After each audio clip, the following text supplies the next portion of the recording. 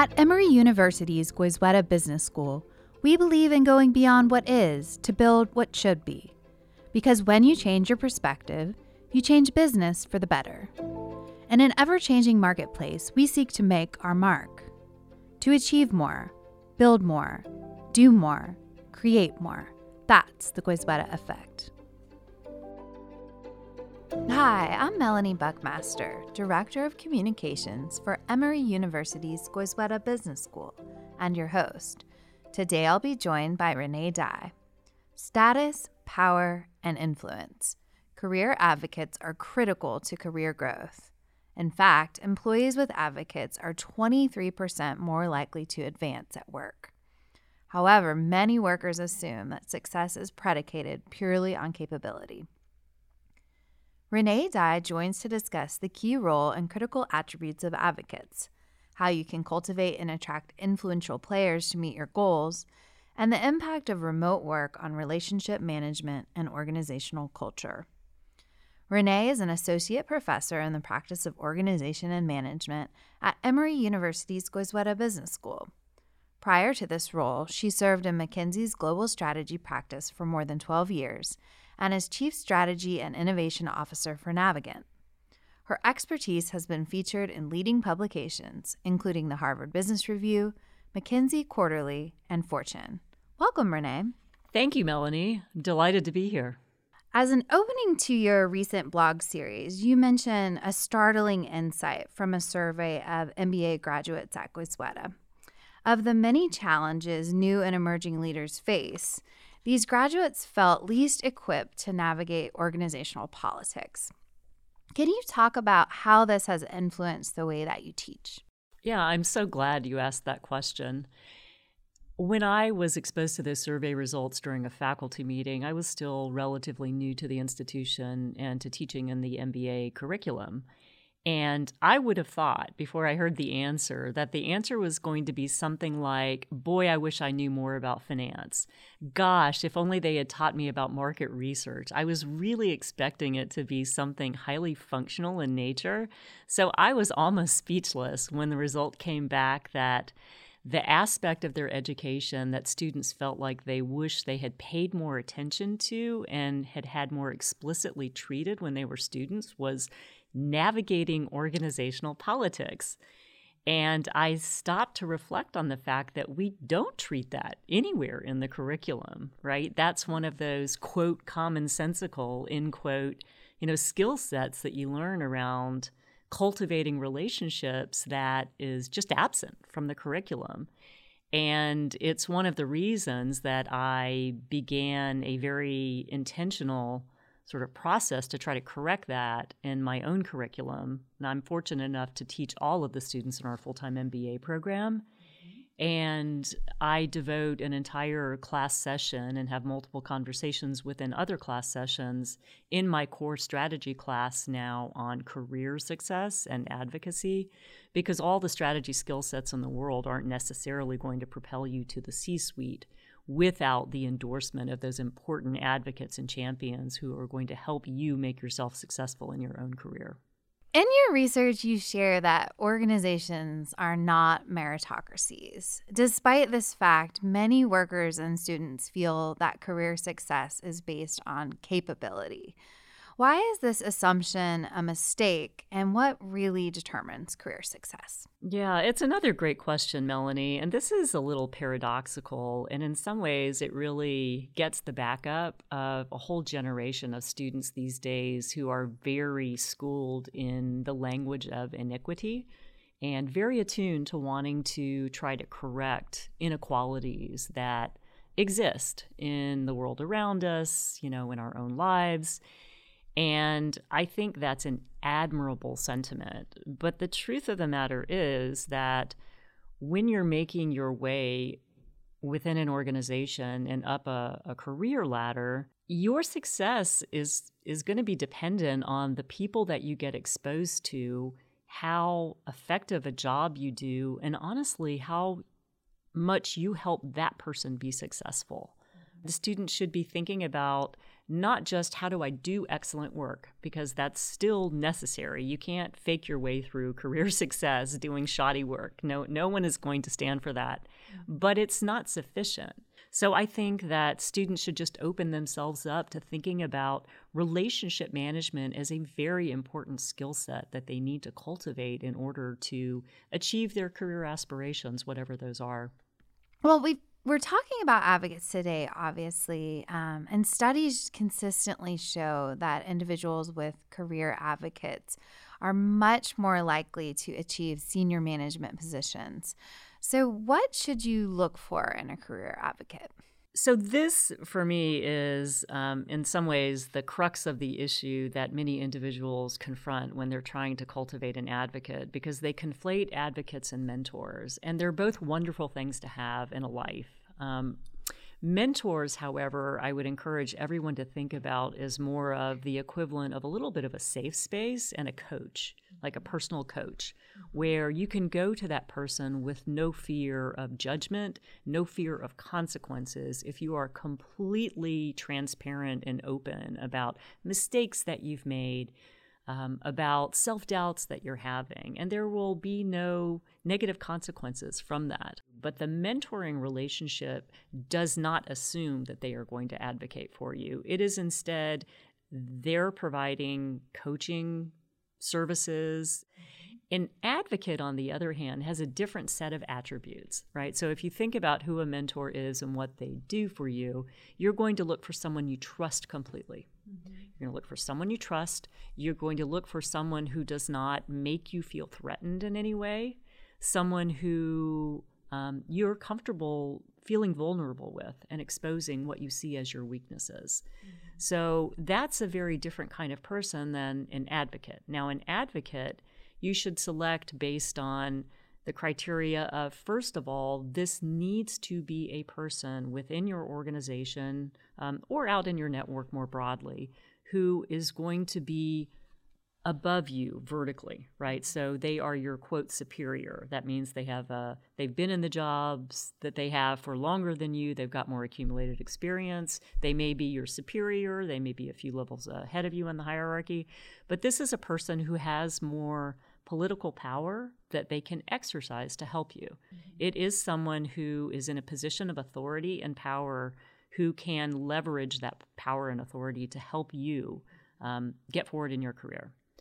The second thing that you'll need to be looking for in an advocate is that this is a person who needs to have a deep and abiding faith in you, right? That they are almost messianic in their belief in your capabilities and what you can achieve. And they know that you are not going to let them down. They can depend on you for excellent work, and they can depend on you to know that if they do put you forward for a job promotion, that you are going to make them look good because you're going to work hard, you're going to take it super seriously, and everyone that they come into contact with in that new role is going to look back and say, wow, your advocate, Sarah Smith, she really knew what she was talking about when she put you forward. So those are the couple of the attributes that you would look for in an advocate that, again, are very different from what you would look for in a mentor. So are there any common mistakes people make when they're looking for career advocates? I would say that I think the most common mistake that folks make, and this is most often a mistake made by, underrepresented folks in the workplace too, is that they may think that an advocate needs to look like them, be of the same gender, be of the same race, be of the same class. When in fact, if you do that, you're really going to be limiting yourself to a smaller set of potential advocates. In my own experience, only one of my advocates has ever been a woman, and that was my dissertation director. Apart from that, all of the strongest advocates that I have been privileged to have in my own career have been men. And I don't think that's necessarily a function of the fact that I was coming along, decades earlier when there were more men in the workplace or because I was in more male-dominated industries. It's just a function of, where there is a good fit between you and your advocate in terms of, Are you both heavily intellectual? Do you have other shared interests? Diversity is one of the more wondrous aspects of human existence. So I think finding ways to tap into people both who look like you and don't look like you when you search for career advocates is going to serve you well in the long term. Yeah, that makes a lot of sense. One thing we talk about is when considering advocacy, the relationship must be mutually beneficial. So can you explain the advocacy value proposition and its importance in securing the right advocates? Yeah, I coined this term the advocacy value proposition because I meant this to be helpful.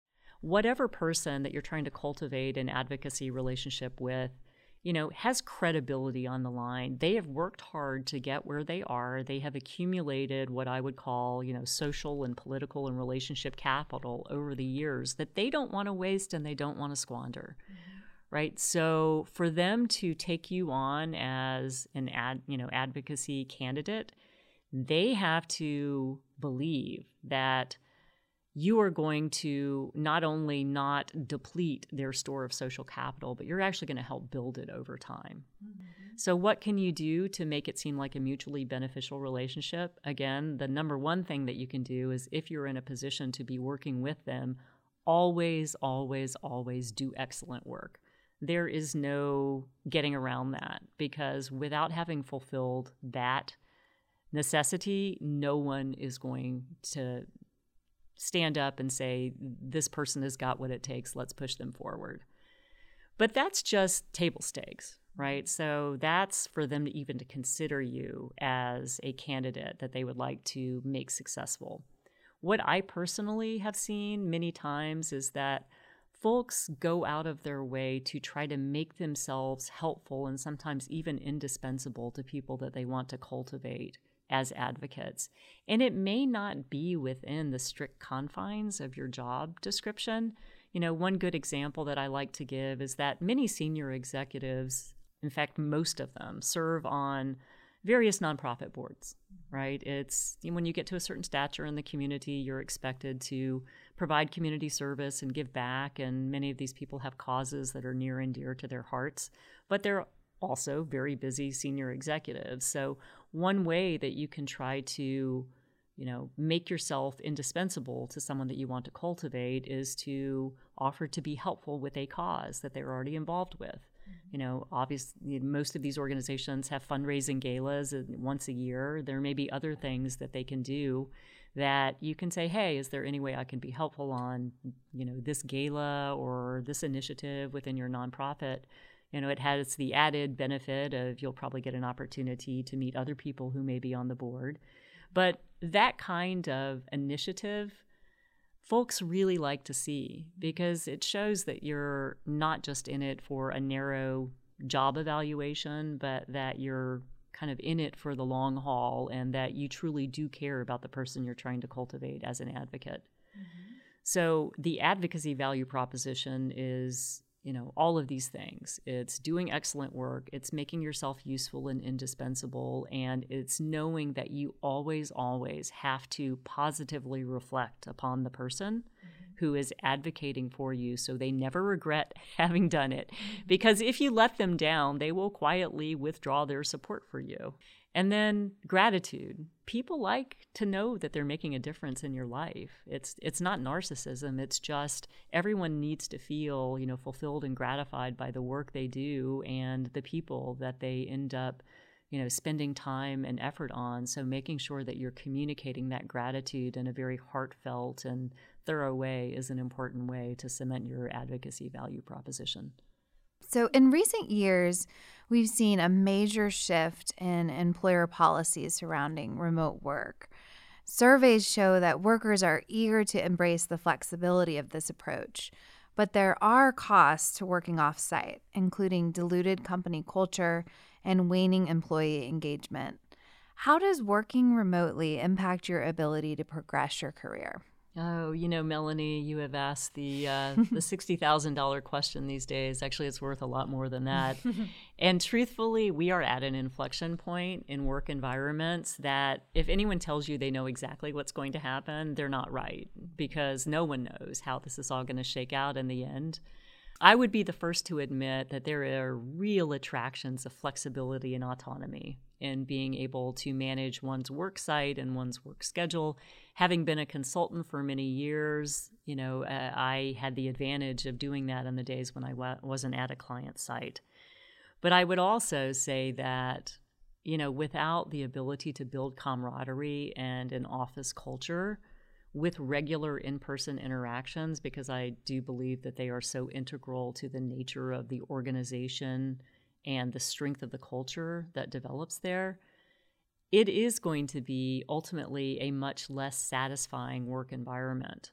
And I'm not surprised to see the notorious uptick in attrition these days coming out of COVID, because I think it's just easier to quit when you don't feel as connected to people in the workplace. Some other research that I saw also makes me fear for the younger employees in the workplace, because the folks who benefit the most from the in-office culture are the younger people who still are looking for that apprenticeship, looking for that mentorship, and frankly, looking for advocates. I think it's very difficult to cultivate an advocate remotely, no matter how hard you try. And I have had many people confess this to me. They try to set up coffee talks virtually, when they reach out to people, but it feels transactional. Mm-hmm. It's not as rich, it's not as rewarding, and it's not as fun. Mm-hmm. So I think getting back to the workplace is really going to benefit those younger people. And by younger, let's call it, 5 years or less in a role. Mm-hmm. The older people who have been there for years and perhaps decades and have already developed those strong relationships, it's relatively costless for them to be able to work remotely and take full advantage of hybrid and flexibility.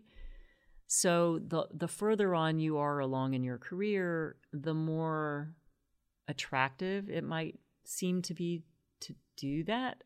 But it also means that you're not giving back, you're not paying it forward to the next generation, because you're not mentoring and you're not advocating and you're not giving, the apprenticeship that you probably enjoyed early in your career. What's your one big takeaway for listeners right now who want to secure an advocate but don't know where to start? Sometimes when I speak to my classes, and this is even true at the MBA level, and I'll talk about making yourself valued by and sometimes even indispensable to someone you want to cultivate as an advocate, they'll look at me and say, but I'm so young, I don't have anything to offer. To which my response is nonsense. Everyone has something to offer. Mm-hmm. You just need to figure out what it is. I remember this great story from a few years ago that was told actually by an Emory MBA alum. And he said, I had this client that I really liked a lot. I thought we had a great relationship. And for 8 years after we finished our last project, like every so often, I would send this client an article or a book review that I thought, she would enjoy. And I never heard back from her. And I assumed it was just not that valued or helpful, but I continued to do it. And then I ran into her at a conference, and she couldn't have been more appreciative. She was like, John, I can't tell you how much I appreciate all of those pieces of literature that you send along that help make me better at my job, right? So there's always something you can do for people, even if it's, hey, you mentioned that, your child is having this issue with X, Y, and Z. I ran across this research report. I thought you might want to take a look at it. That can be one important thing that you can do to cultivate an advocate. Another one that, again, is going to seem really obvious, but so few people do it these days. Serendipity does play a role in the world, and sometimes you don't know who you're talking to. I was sitting on a flight one time, I think between DC and Boston on the Delta shuttle, and I sat next to an elderly gentleman, And he kept talking to me, and I usually don't talk to people on planes. I was trying to get through the Wall Street Journal, but I was raised to be very polite, especially to my elders. So, he ended up getting me to have a conversation with him, and, it turns out he was a very powerful hedge fund manager, right? And he was interested in having us do some work for him. So again, you just never know those serendipitous conversations. So make yourself open to having those. Cultivate the value of serendipity, because sometimes it will lead you into unforeseen yet wonderful places. Renee is an associate professor in the practice of organization and management at Emory University's Goizueta Business School. She joined today to discuss the critical role advocates play in career growth and success. Thank you, Renee. Thank you, Melanie. It was such a pleasure to be here. For more information about the Goizueta Effect podcast, please visit emory.biz/podcast.